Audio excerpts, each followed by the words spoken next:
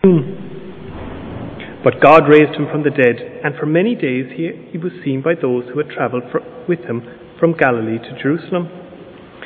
They are now his witnesses to our people. We tell you the good news. What God promised our fathers, he has fulfilled for us, their children, by raising up Jesus. As it is written in the 2nd Psalm, "You are my son, today I have become your father." The fact that God raised him from the dead, never to decay, it is stated in these words, "I will give you the holy and sure blessings promised to David." So it is stated elsewhere, "You will not let your Holy One see decay." For when David had served God's purpose in his own generation, he fell asleep. He was buried with his fathers, and his body decayed.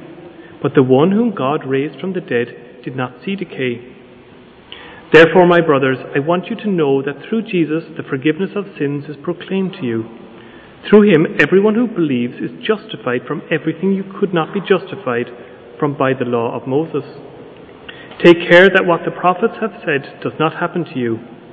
Look, you scoffers, wonder and perish, for I am going to do something in your days that you would never believe, even if someone told you. As Paul and Barnabas were leaving the synagogue, the people invited them to speak further about these things on the next Sabbath. When the congregation was dismissed, many of the Jews and devout converts to Judaism followed Paul and Barnabas, who talked with them and urged them to continue in the grace of God.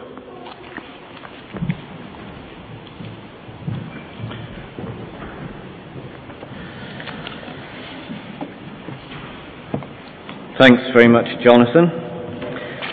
There is at the back an A4 sheet which you may find helpful in understanding the big plan. This one here is entitled Progression of God's Mission, so the big sweep of Acts, and it helps you understand what's going on and some of the big themes. So there's copies of those at the back.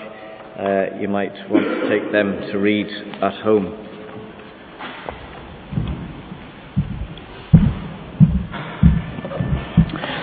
Well, keep your Bibles open at Acts 13. We're going to dip into Luke as well, just very briefly, but we're going to pray first and ask for God's help in this. Father, we thank you for this great book of Acts, this history of the early church, its beginnings, its growth, and its spread across the entire world. But more than that, we thank you for the person of Jesus, to whom it points to and tells us about. And we pray that what we read and what we look at together would shape us not as individuals, but it would shape us and transform us as a church and the way that we should be. So please help us, we ask, in Jesus' name. Amen. Well, I want to start by asking what is a very contentious but critical question. And if you come along on Wednesday nights, I'm sure this question will be debated at large. Here's the question. It's the title of the talk. What is the mission of the church? You might think that's straightforward. What is the mission of the church? What would you answer to that question? Well, let me give you some possible answers. The mission of the church is to grow God's kingdom, love God and love your neighbour. Is it to tell the gospel, or is it to serve the community? The mission of the church is to plant churches, or feed the poor and fight injustice, or obey God's commands. What is the mission of the church? Well, before we try and answer that, let's define what we mean by mission. Surprisingly, mission as a noun, as in what is the mission, it doesn't appear in the Bible. But it does mean, when we talk about mission, it means being sent with a task. So we could define it like this. I think it's on the screen there. Mission is the specific task or purpose the church is sent to accomplish. That's our working definition for mission. So what is the task? What is the purpose for the church? Well, you might think of a missionary who goes overseas, or you might think of a group of people who go on a short-term missions trip.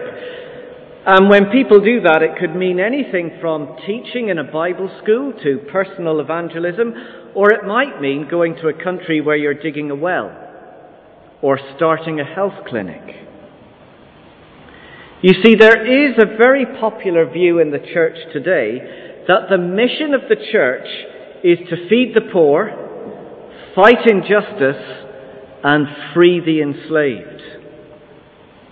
Now, I want you to hear me clearly on this. While I say yes to all of these things and encourage and support those things, it is not the mission of the church.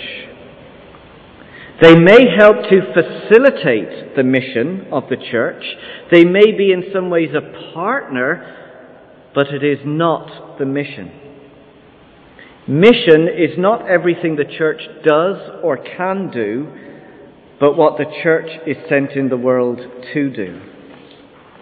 So have a flick back to Luke's Gospel, chapter 24.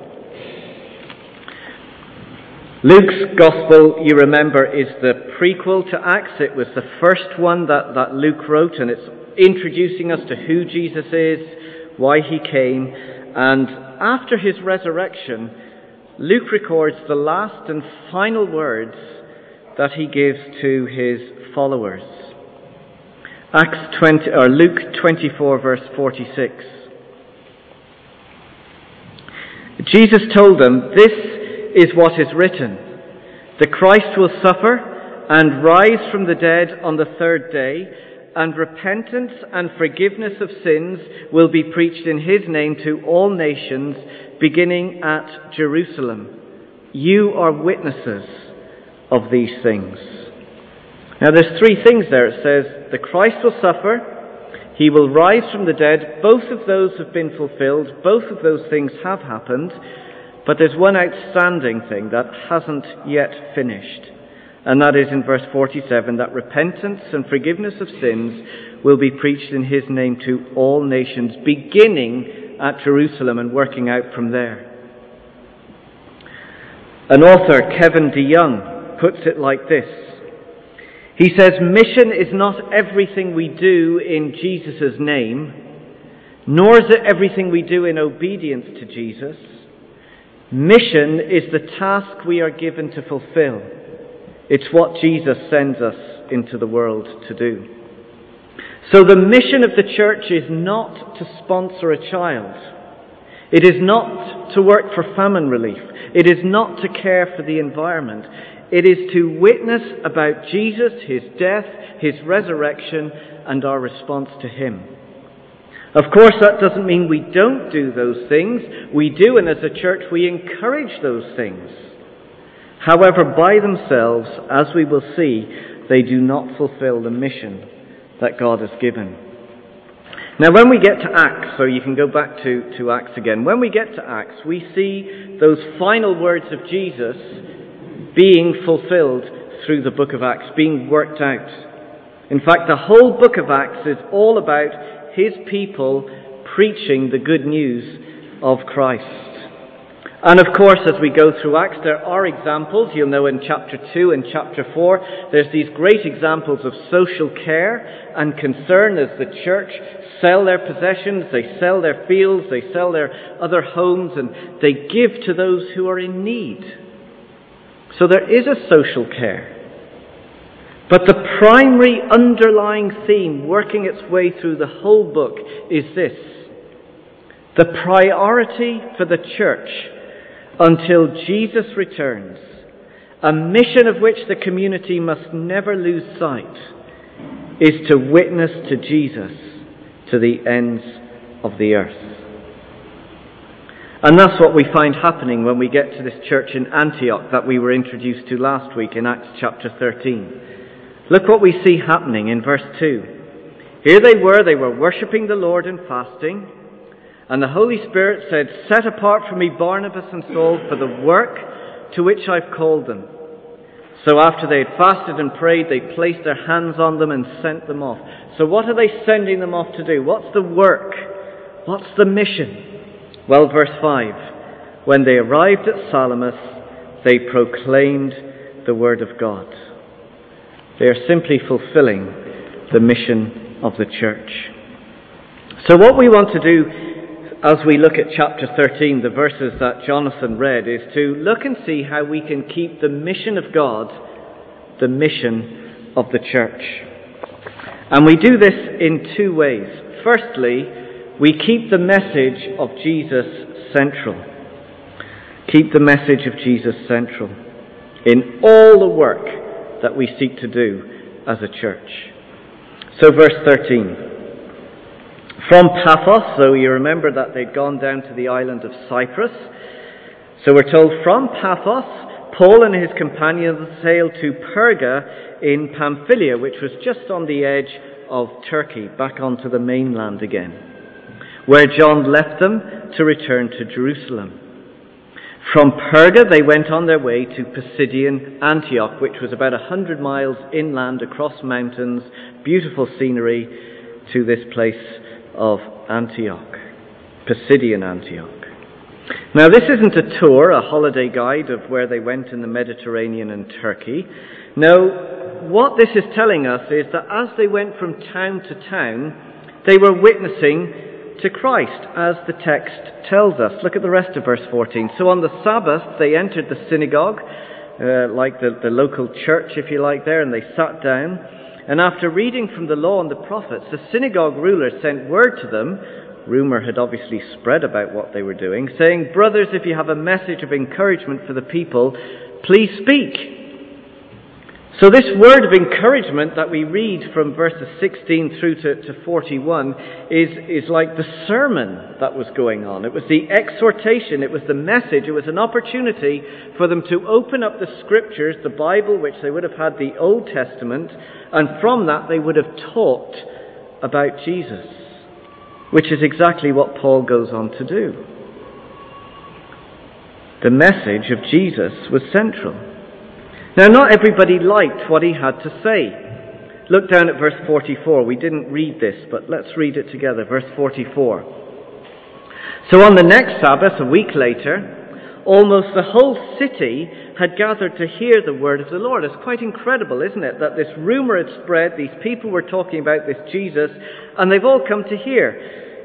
But when the Jews saw the crowds, they were filled with jealousy and talked abusively against what Paul was saying. So not everybody liked what he had to say.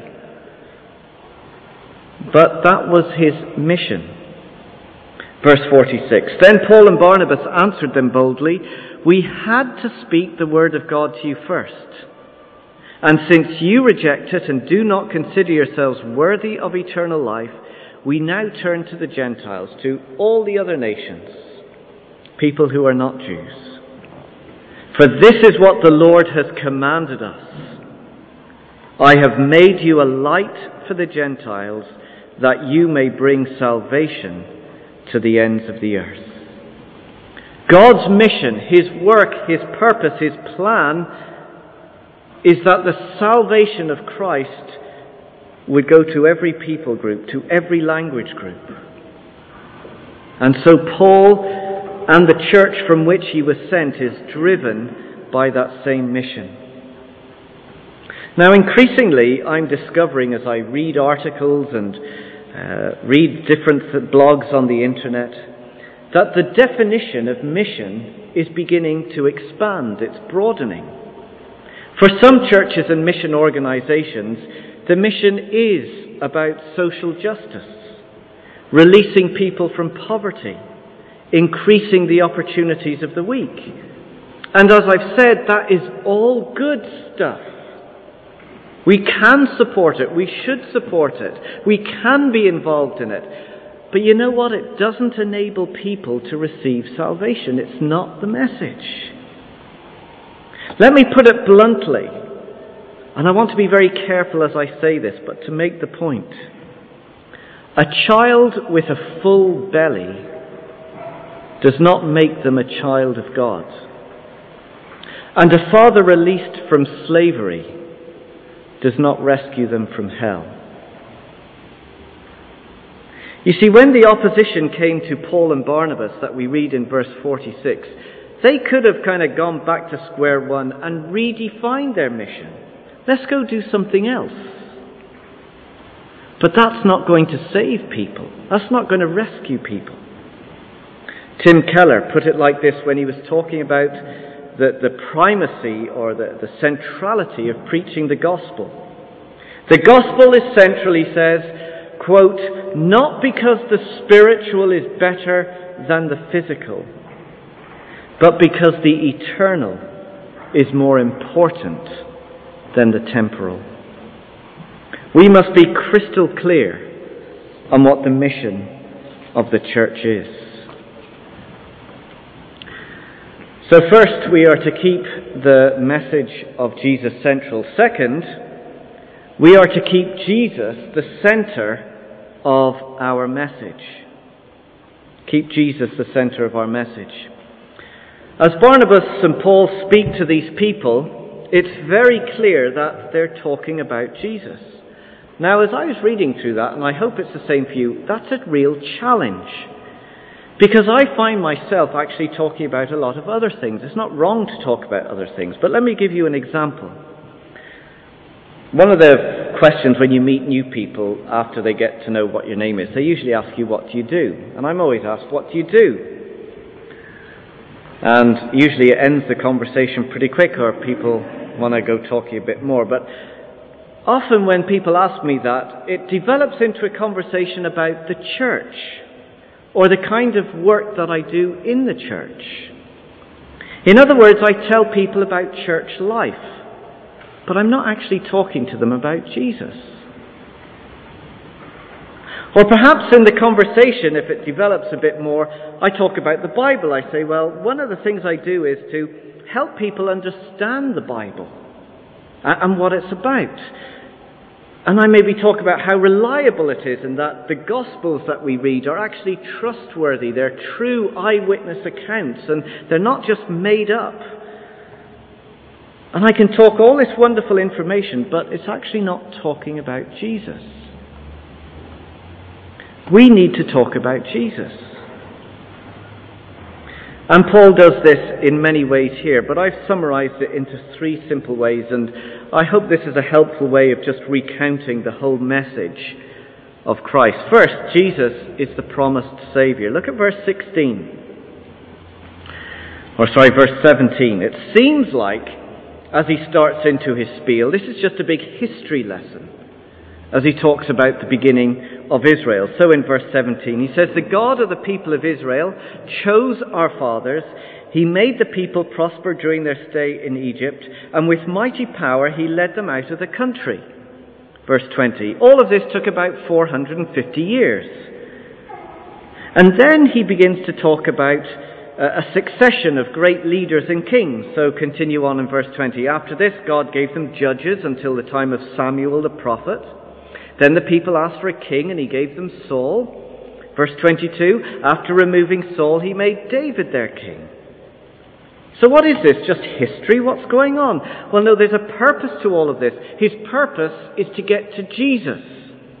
Consistently, God had promised through the nation of Israel and through all their great leaders like Moses and Samuel and David and Saul that Jesus would come. It's all part of his plan. So when we get to verse 23, what does he say? From this man, once he gets to David, from this man's descendants, God has brought to Israel the Saviour, Jesus, as he promised. Now, most people today, while they don't know a lot about him, are still familiar with Jesus.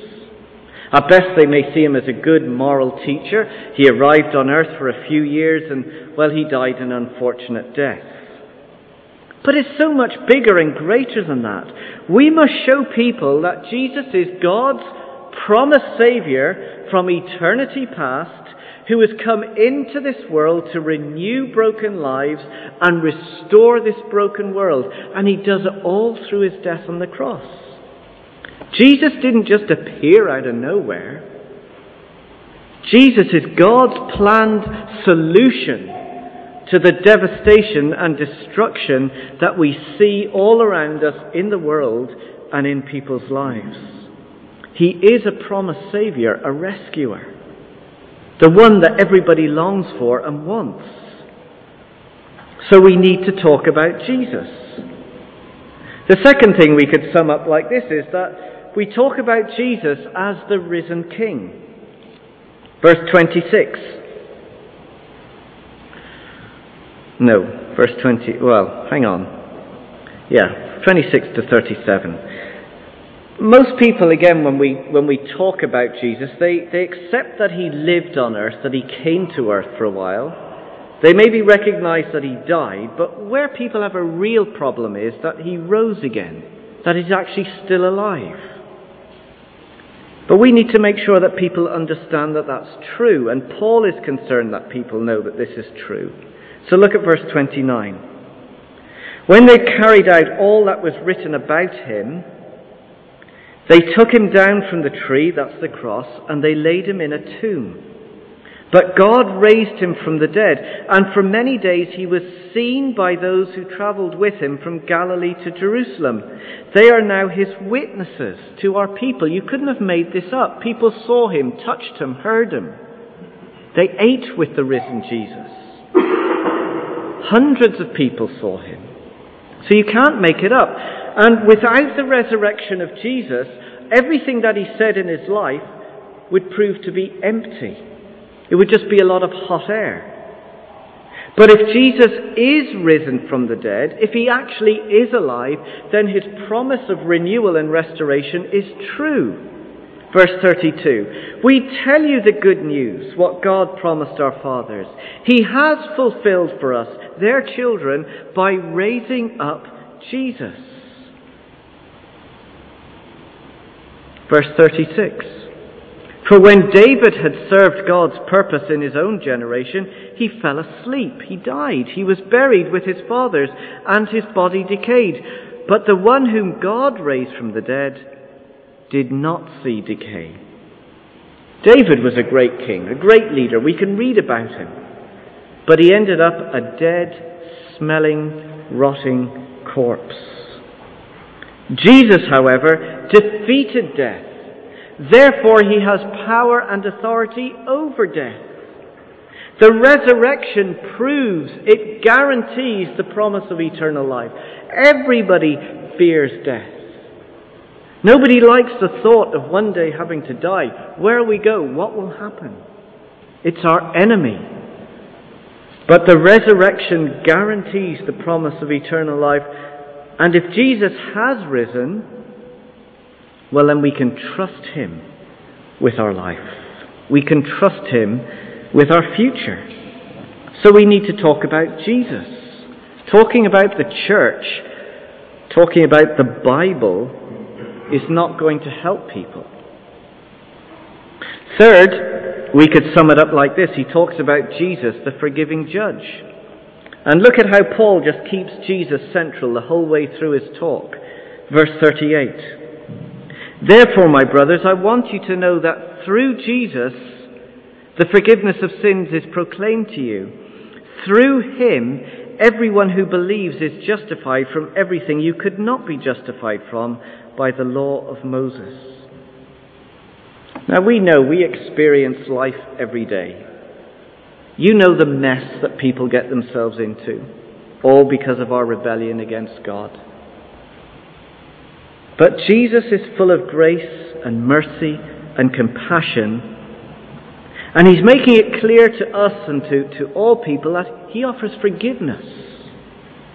He provides a way for us, look at verse 39, to be justified. That is, to be declared right before God. Not only to be declared right, but actually to be treated as right, to be treated like his own son. This is what he does for us. Remember the nursery rhyme about Humpty Dumpty? Well, we're all a little bit like Humpty Dumpty. We've all had a great big fall. And all our efforts and all our energies can never fix us. We can never be put back together again by our own efforts and trying our own different ways in life. But Jesus is the one who has come to forgive, to put us back together, to make us a new creation, alive again in Christ. But what if we refuse his forgiveness? Well, he makes it clear. We face him as judge. Verse 40. Take care that what the prophets have said does not happen to you. Look, you scoffers, wonder and perish, for I am going to do something in your days that you would never believe, even if someone told you. This is a quote from the prophet Habakkuk. And he's talking there about the people in the past and their refusal to repent and turn back to God. And God said, because of your continued refusal, my judgment is going to come. And it's going to come via the nation of the Babylonians. And they're going to move into your land. They're going to destroy you. They're going to take you into captivity. That's what's going to happen, and it did happen. And what he's saying here is he's making this as an example. He says, if you refuse this Jesus who has come to bring forgiveness, he says, well, Jesus one day is coming as judge. But that judgment will be eternal. It won't be through another nation. It will be through his Son. And it will be hell. So you see, we need to talk about Jesus, don't we? That's the reality of it. It's so easy for us to talk about something else or someone else. And we need to be careful that we do not lose the center of our message. And as I've said, increasingly, many churches and organizations, well, they're kind of sidelining the message of Jesus because, well, it's not very PC today. Social justice and human rights, well, people get that, they understand that. So let's do that and let's talk about that.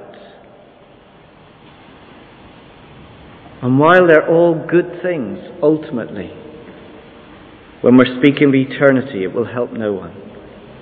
Is God concerned about the poor? Is he concerned about justice? Absolutely. The Bible is full of God's concern for the poor.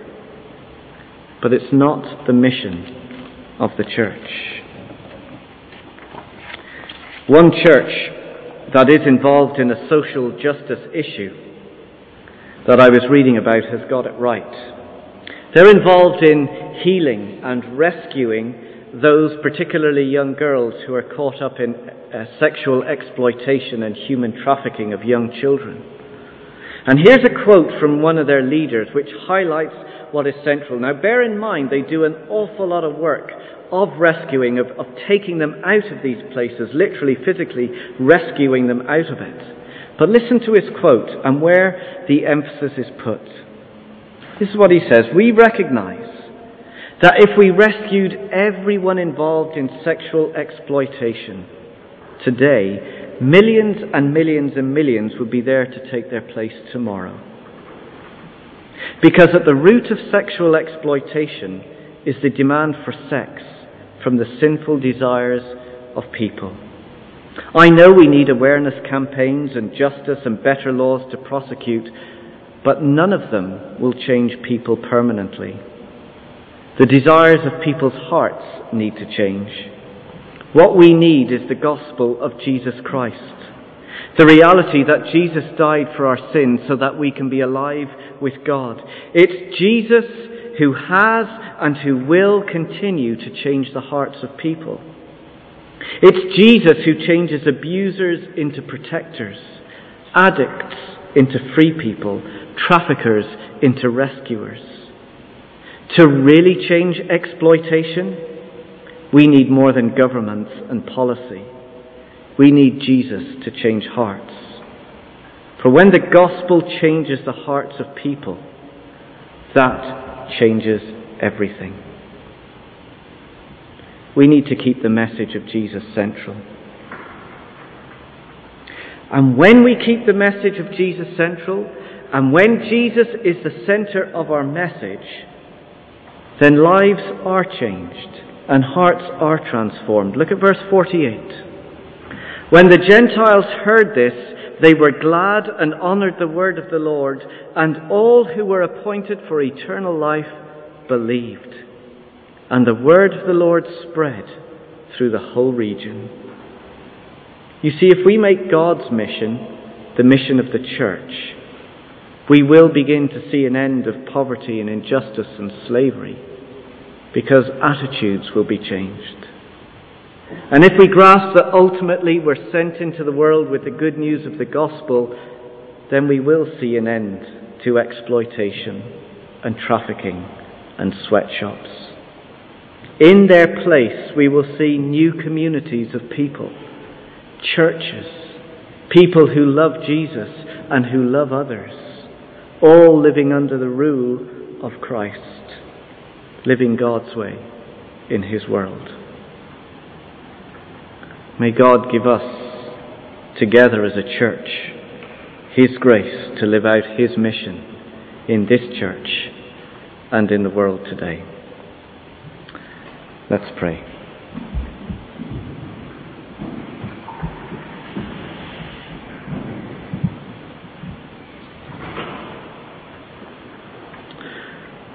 Father, we thank you for Jesus. We thank you that He is our promised Saviour, that He is our risen King, our forgiving Judge. Thank you for all that we have because of Him, the work He has done in our lives. And we pray that we would be people who keep Jesus central to our lives, to our families, to our marriages, to our church and the mission that we are involved in. And as we go around this world, as we meet people, help us to talk about Jesus. And we ask for your help in doing this, for His honour, for His glory, for the saving of many, many people. In Jesus' name, Amen.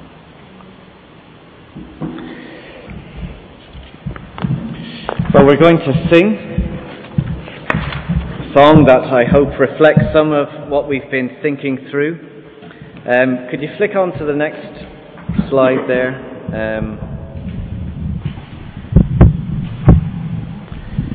I think that's... No, one more.